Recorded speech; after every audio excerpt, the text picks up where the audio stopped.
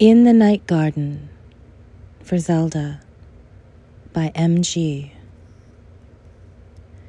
I saw you there, dark flowers and the absence of light, and wind like a caress, the grass moist with suffering. Across an alleyway, low voices all night, murmuring as if they would explain something, but it was always farther away, a rowboat drifting on the moonless water. Something about your silence, still as a statue. In the emptiness, your hands pale and white, open, in the darkness and a terrible mist drifting down. Through all of this, like forgetting, each word erased as it was spoken.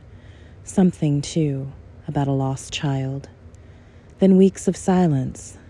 I said I loved you to your voice, and your voice said back, I love you. A mirror traced our steps, silver and black, and there was something precious you gave me, tucked in my pocket like a talisman.